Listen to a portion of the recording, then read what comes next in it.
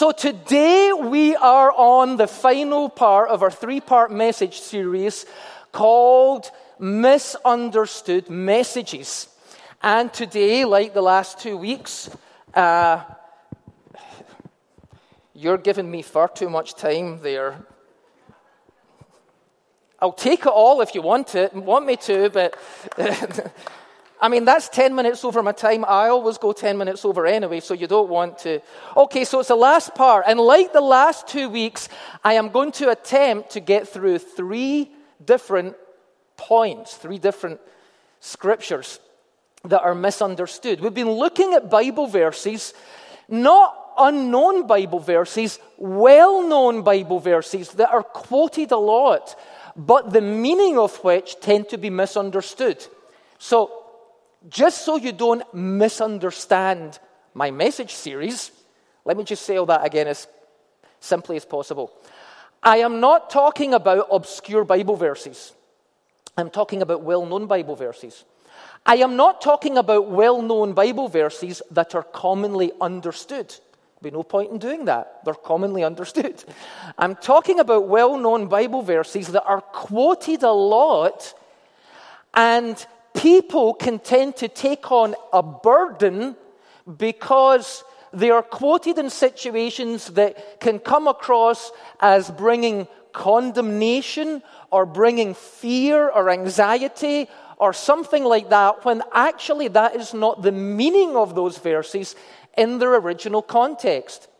2 weeks ago, we looked at misunderstood messages about life and faith. Last week, we looked at misunderstood messages about the devil, and this week we're looking at misunderstood messages about the family, Not necessarily about family life, but about different people in the family and verses that are quoted about that. And so I want to start off with one which is really extreme, and yet you will recognize the verse as soon as we look at it. So the first misunderstood message is this. Do you want to put it up? We have to turn our backs on our family to truly follow Christ. Now, this comes from a verse in the Bible that when you read it in English, it does sound like that is what it is saying. But if that's what it's saying, it contradicts so many other verses in the Bible. And not only that, it is Jesus who is saying the words in the verse we're going to look at in a moment.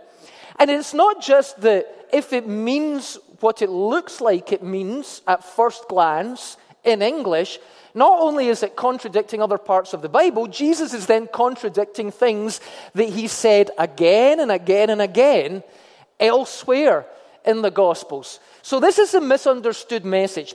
Some people think or believe or are taught that you have to turn your back on your family to truly follow Christ.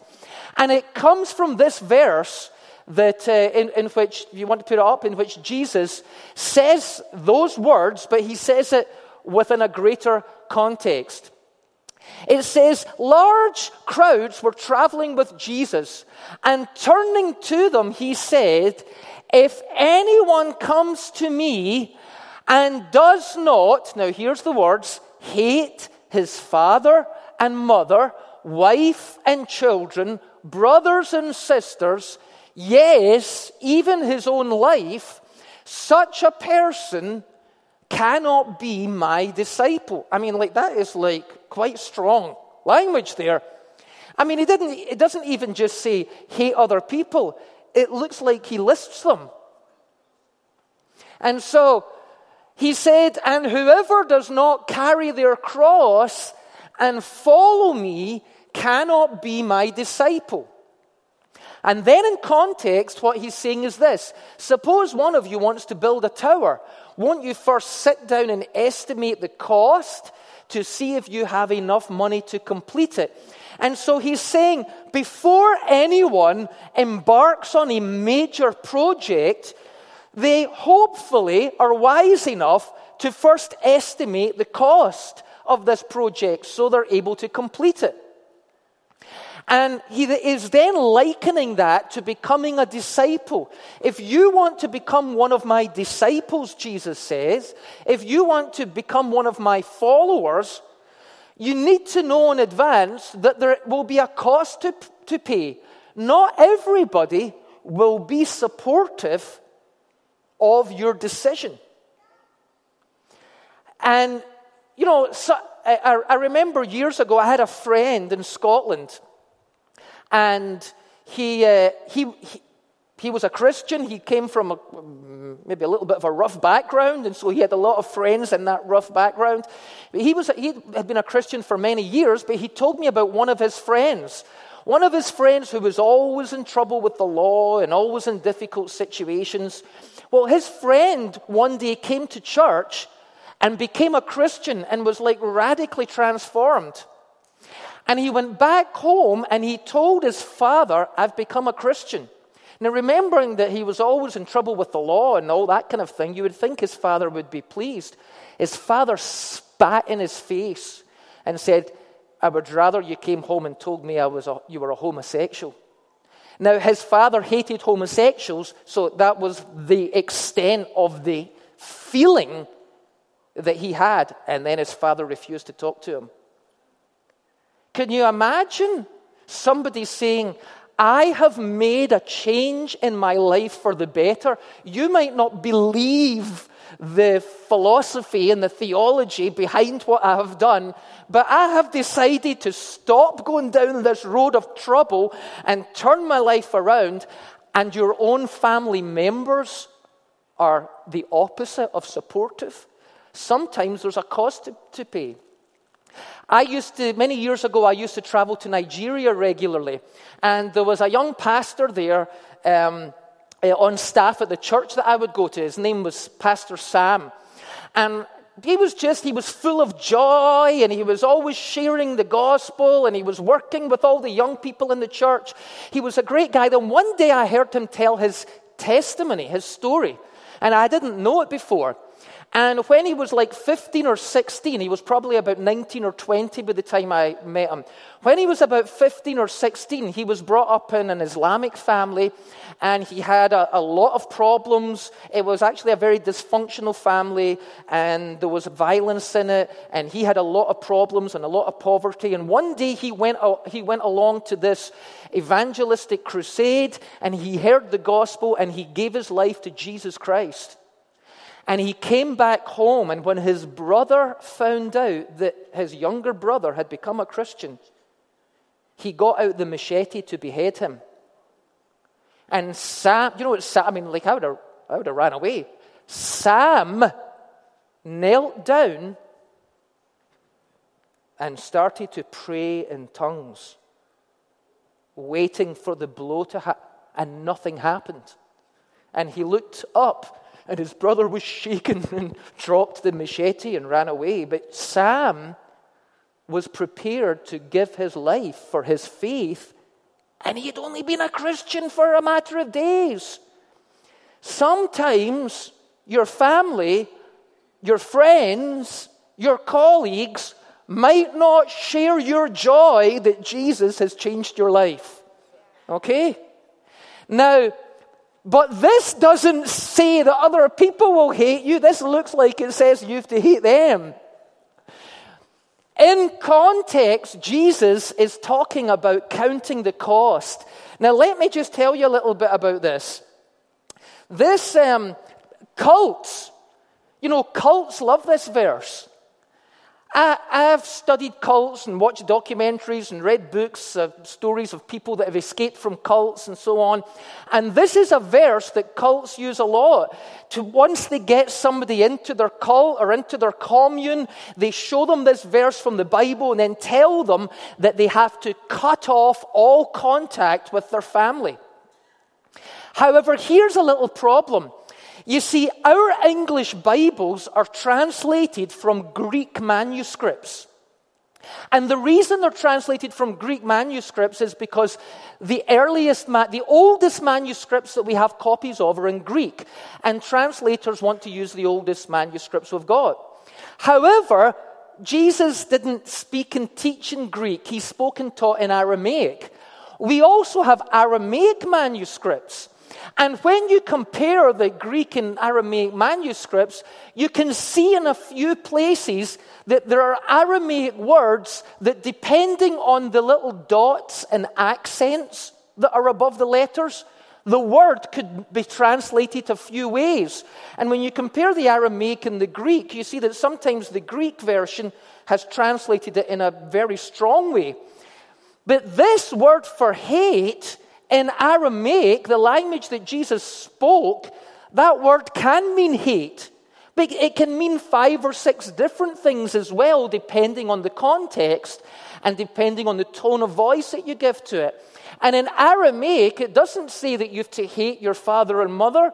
It actually says that you have to prioritize your relationship with Jesus Christ first. It doesn't say hate, it says put to the side, which is an Aramaic term for prioritizing things.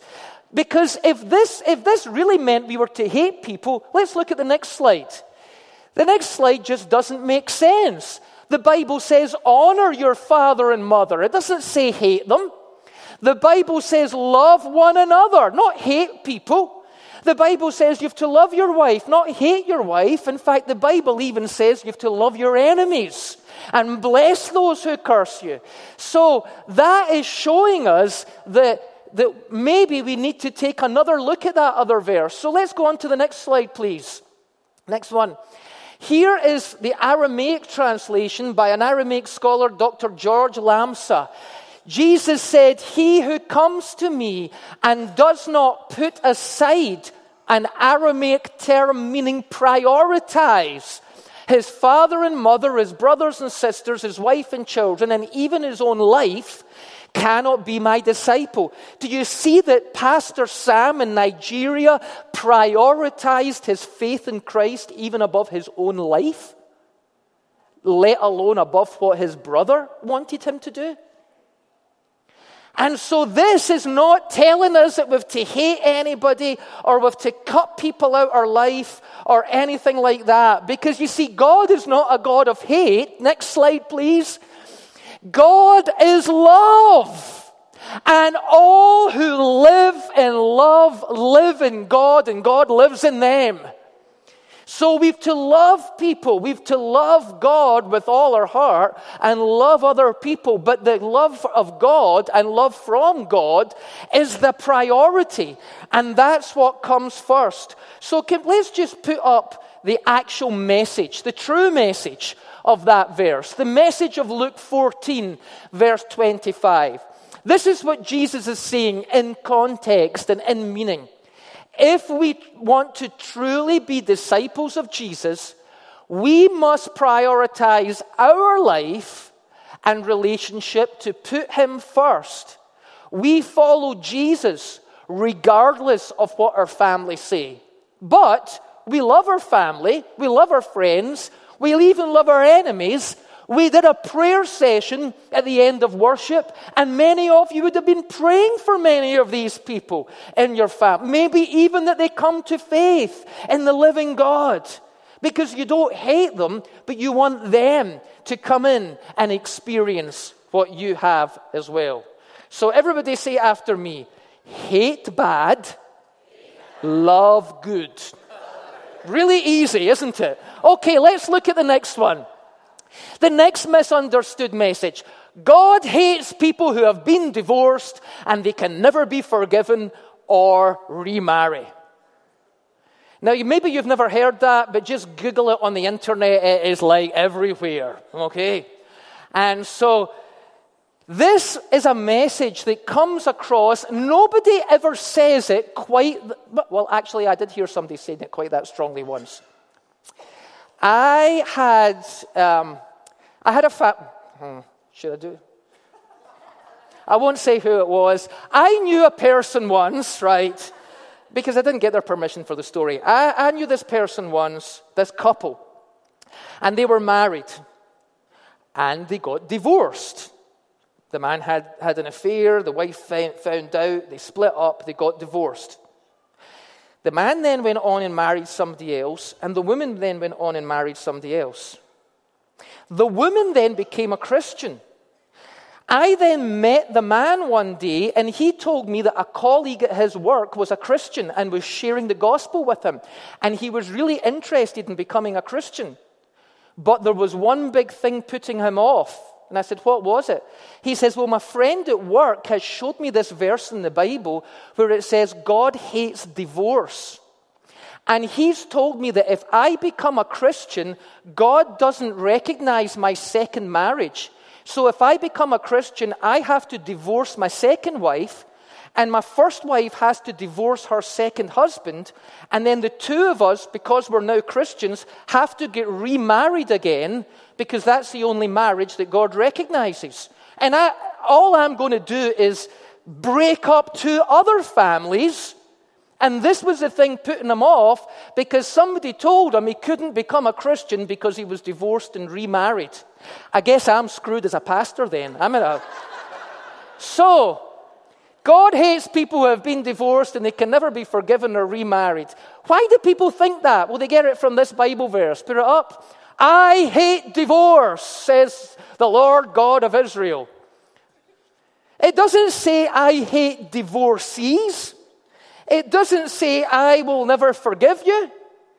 And in actual fact, even if the word was divorce, which it's not, we'll see in a moment, but even if the word was divorce, it tells us in context that the reason he hates divorce is because people get hurt out from it, including the children. He hates to see. And in fact, if you read the whole passage, he says when you get divorced, it's like a garment being ripped in two. People get ripped apart by divorce. Children get harmed by it. It's not that God hates people who are divorced. God hates people being in emotional pain. But actual fact, it's in our English, it's not all, but in some English translations it says divorce, but that's not even what it's talking about. Put up the whole passage, please. Here's what it says. You have broken your promises to the wife you married when she was young. She was your partner, and you have broken your promises to her, although you promised before God that you would be faithful to her. Didn't God make you one body and spirit with her? And what was his purpose in this? It was that you should have children who are truly God's people. Let's read on. So make sure that none of you breaks his promise to his wife. I hate putting away, says the Lord. Some English translations say divorce and some say putting away. I'll explain it in a minute. Says the Lord God of Israel, I hate it when one of you does such a cruel thing to his wife. Make sure that you do not break your promise to be faithful to your wife. In that culture, in the Middle East at that time, there were two ways that you could end a marriage. One was called divorce, and the other one was called putting away. And the only person who could end the marriage was the man, not the woman. A woman could not end a marriage. Only the man could do that. And with divorce, if a man divorced his wife, what he did was he wrote her in his own hand a certificate of divorce. Moses gave this law so that a woman could say, I am legally divorced. She would have that written document in her hand that she was legally divorced. And if she was legally divorced, then she was free to remarry. But there was another way of ending a marriage that the man could do.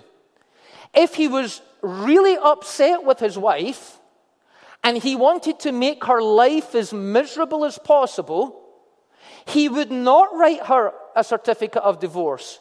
He would do something, he would put her away, which basically means throw her out the house. Now she doesn't have a certificate of divorce, and she is not legally able to get married. A woman in a culture where they have no power, and where they are not legally able to get married, have one of two options open to them. They can become a beggar, or they can become a prostitute, or they can starve to death. That's basically their choice. And God is saying that it is an incredibly cruel thing for somebody to end their marriage in such a way that not only has the person been thrown out, but they are going to be destitute for the rest of their life. And so, there's the two Greek words. Put away, apolou. Divorce, apostation. One meant to be legally divorced and free to remarry. The other didn't. Now, this will give you insight into the story of Jesus and the woman at the well at Samaria. Do you remember that a woman comes to the well and she talks to Jesus, and Jesus says to her, go and call your husband? And she says, I have no husband. And he says, boy, that's a whopper you just said. You've had 5 husbands. And the man you are now with is not your husband. And she says, oh my goodness, you're a prophet. How did you know that? Now, what that means is, in that culture, in all likelihood, that woman was infertile. She was barren.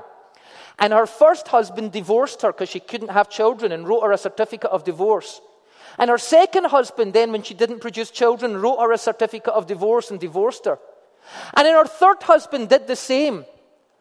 And then her fourth husband did the same, and her fifth husband didn't even bother writing her a certificate of divorce. He just put her out the house, and she was not legally able to get married, and was now in a relationship with a man she was not married to, and now she was a triple outcast from the community. She was an outcast because she was childless, and in that culture they saw that as the disapproval of God. She was an outcast because she'd been married 5 times, and she was an outcast because she would be regarded as a harlot because she was now living with a man that she was not married to. What other choice in that society did that woman have? She was powerless. And Jesus treated that woman with respect in a culture where nobody else did. Put up the next slide, please. There are 3 grounds for legal divorce in the Bible: abandonment, adultery, and abuse.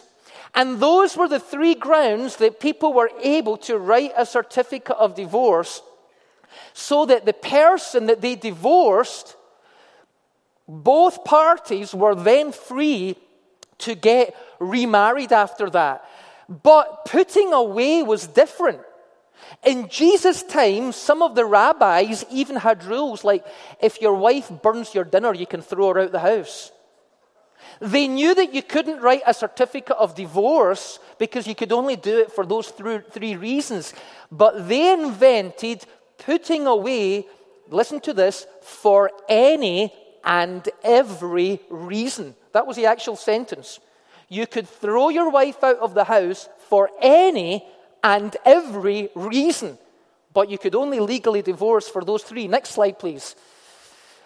Okay, here's Dr. Rocco Errico again, our Aramaic scholar, and he says this: according to the Eastern Aramaic text of Matthew's Gospel, a woman has permission to remarry providing she is divorced and not just separated.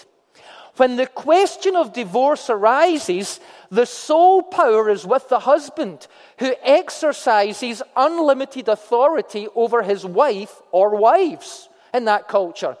For unknown ages, Eastern women were degraded and regarded as man's property, at times even bought and sold in markets.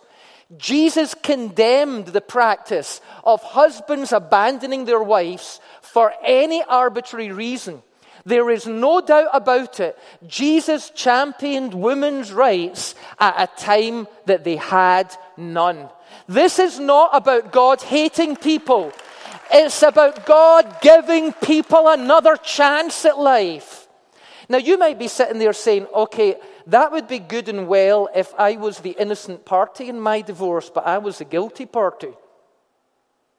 Well, the good news is, in the gospel of Jesus Christ, we can repent, we can be forgiven, we can have our hearts transformed, we can be born again, we can have a brand new start in life. God can wipe the slate clean. You can't unscramble eggs once they've been scrambled. You can't undo the mess that we've all made in our past, in our lives. But what God can do is wipe the slate clean and give us all a brand new start. God is a good God. He's a forgiving God, and He wants us to be like that too. So, what is the actual message? Put up the true message of Malachi 2. God calls us to love people and forgive them, including our spouses when they make mistakes. He knows that divorce causes pain to all involved and wants to spare us from that. But He allows us to be free from intolerable situations, and He forgives us when we ourselves make wrong decisions. And we all can say, thank God, hallelujah, and amen, that God is a forgiving God. Amen, church? Last verse that we want to look at. Last misunderstood message.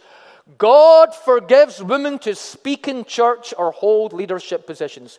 Amen. Let's go home now. Okay. I mean, this is so common, but I never come across it. It doesn't seem to happen in the circles that I'm in, but apparently it's really, really common in some church circles, and it comes from a couple of verses. Let's look up the first verse. It's from 1 Corinthians 14. Women should be silent during church meetings. Amen. Yes. It is not proper for them to speak. Put up the next slide, please. Here's another one from 1 Timothy. Women should learn quietly and submissively.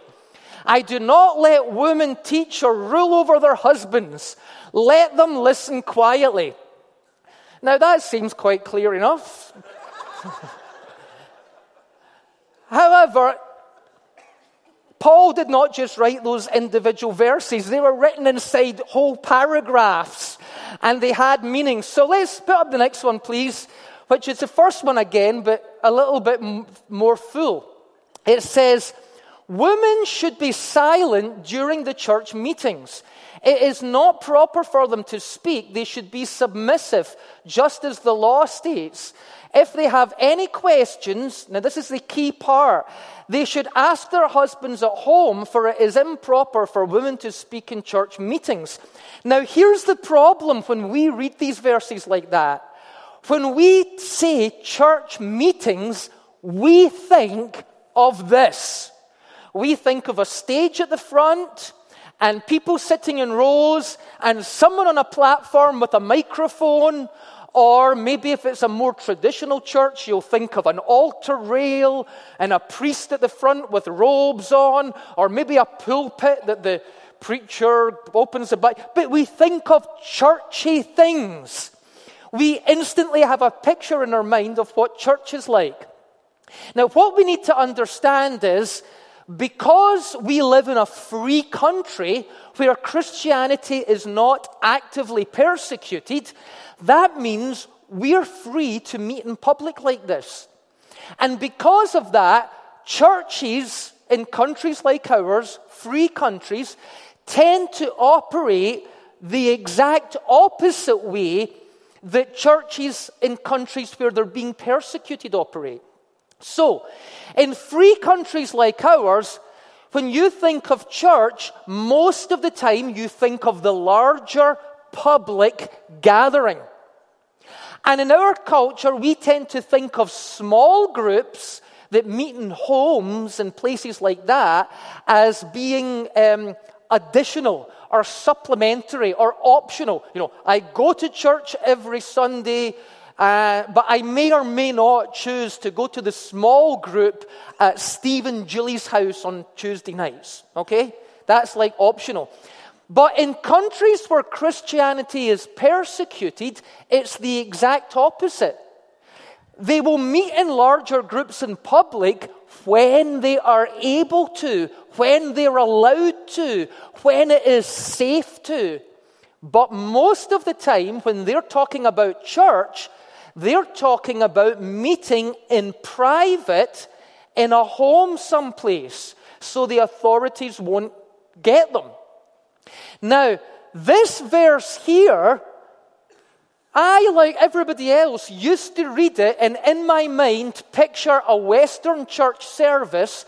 And if that's the case, you would think that it would mean nobody was allowed. I mean, like we had Lauren up here talking in a microphone, and she's a woman, and she's got the title Pastor Lauren. Oh my goodness, let's take her out the fire exit and stone her at the end of the service. Because that's what we picture.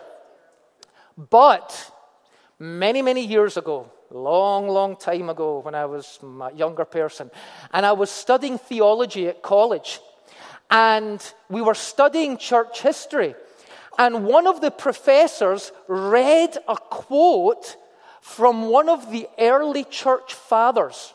His name is Origen of Alexandria. And Origen was one of the first Christian theologians in the early church.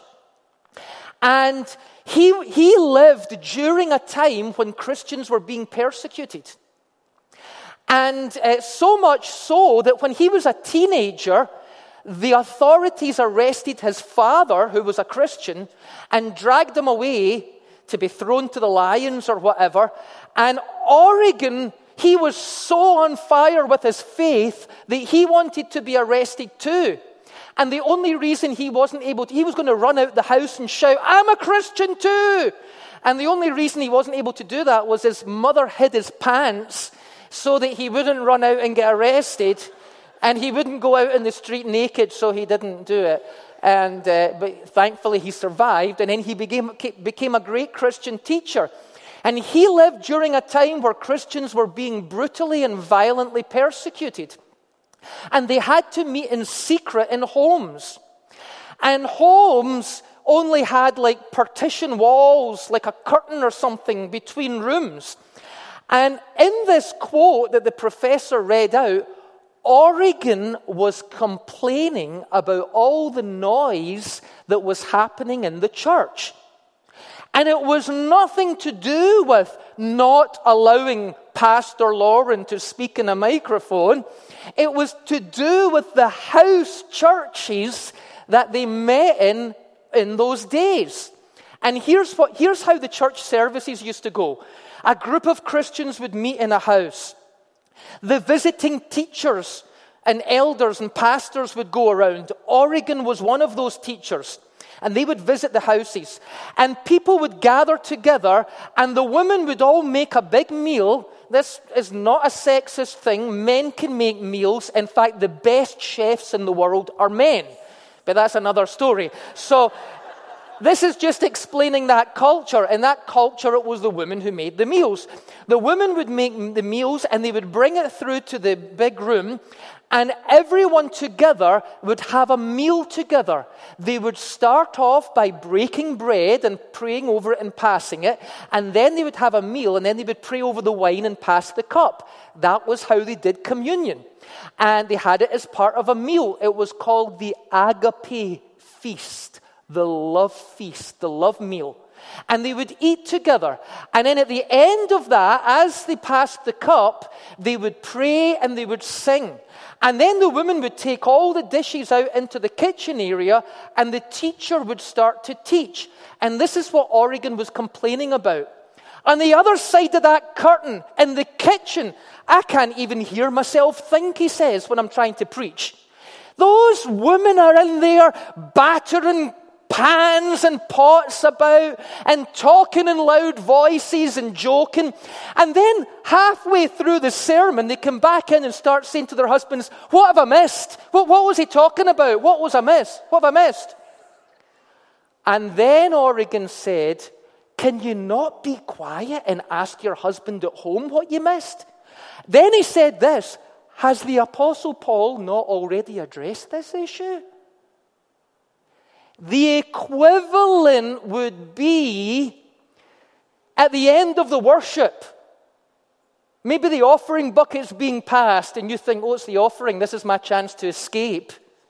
And you all go out and get lattes. And the preacher is trying to preach, and the doors keep bursting open, and you keep all walking in and saying to your wife or husband, what's he talking about today? What have I missed? And distracting everybody else. There was nothing sexist about this at all. It was to do with rude people disrupting services. So next time somebody tells you, your church has got women pastors in it, and the Bible says that you can't have women pastors, you say, no, the Bible says you shouldn't batter pots and pans about and talk loudly during the service. Put up the next one, please. Men and women are equal. The Bible says we are all one in Christ. Philip had 4 daughters who prophesied in the church. Priscilla, along with her husband Aquila, was a teacher of Scripture. But in the Bible, there's a female apostle called Junia. So this tells us that there were women who were able to preach and teach and prophesy and hold leadership positions in the church. And therefore, you need to take a second look at those other verses. Put up the next one, please. Here is the message of 1 Corinthians. Both genders are equal in God's eyes. On Fridays, we run through the service to make sure everything's right, and Mitch had naughtily changed this slide to all 97 genders are equal in God's eyes. He put up there. I said to him, I'm pretty sure 1 Corinthians 14 doesn't actually say that. So both genders are equal in God's eyes, and he calls both to serve him in various ways. However, we should conduct ourselves in a courteous manner and ensure that our practices are attracting and not deterring to people from our society as they come in amongst us. People, God and the Bible are far less extreme and much more common sense and down to earth than many of us would actually give credit to. Do you know what God is saying? Come to me, I'm a good father. Believe in my son Jesus, he is a great savior. Go and follow my plan for your life. I've got a great life ahead of you. Love one another. People are great. Get together and discover your gifts and form a church. Don't get caught up in divisive issues, but together form a family, form a community, and share the joy that you have found with the world, and nobody will find that resistible when they find people who love one another, care for one another, support one another, and encourage one another to live their best life, find their best gifts, and do the things that God has called them to do. Isn't it easy? Don't we complicate the Christian faith so much? Come on, let's stand up together. We're going to pray this prayer.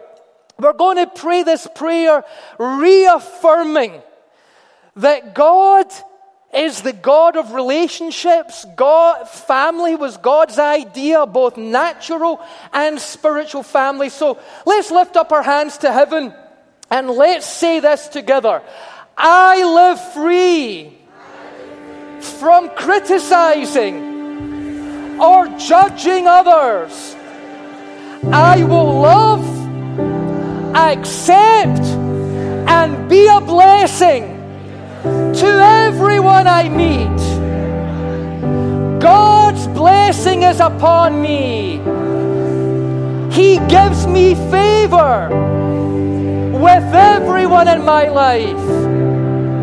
I send God's love and His blessings to my family, to my friends, to my neighbors, to my colleagues, even to my enemies. May you know God's blessing, and may we all walk in God's love. In Jesus' name.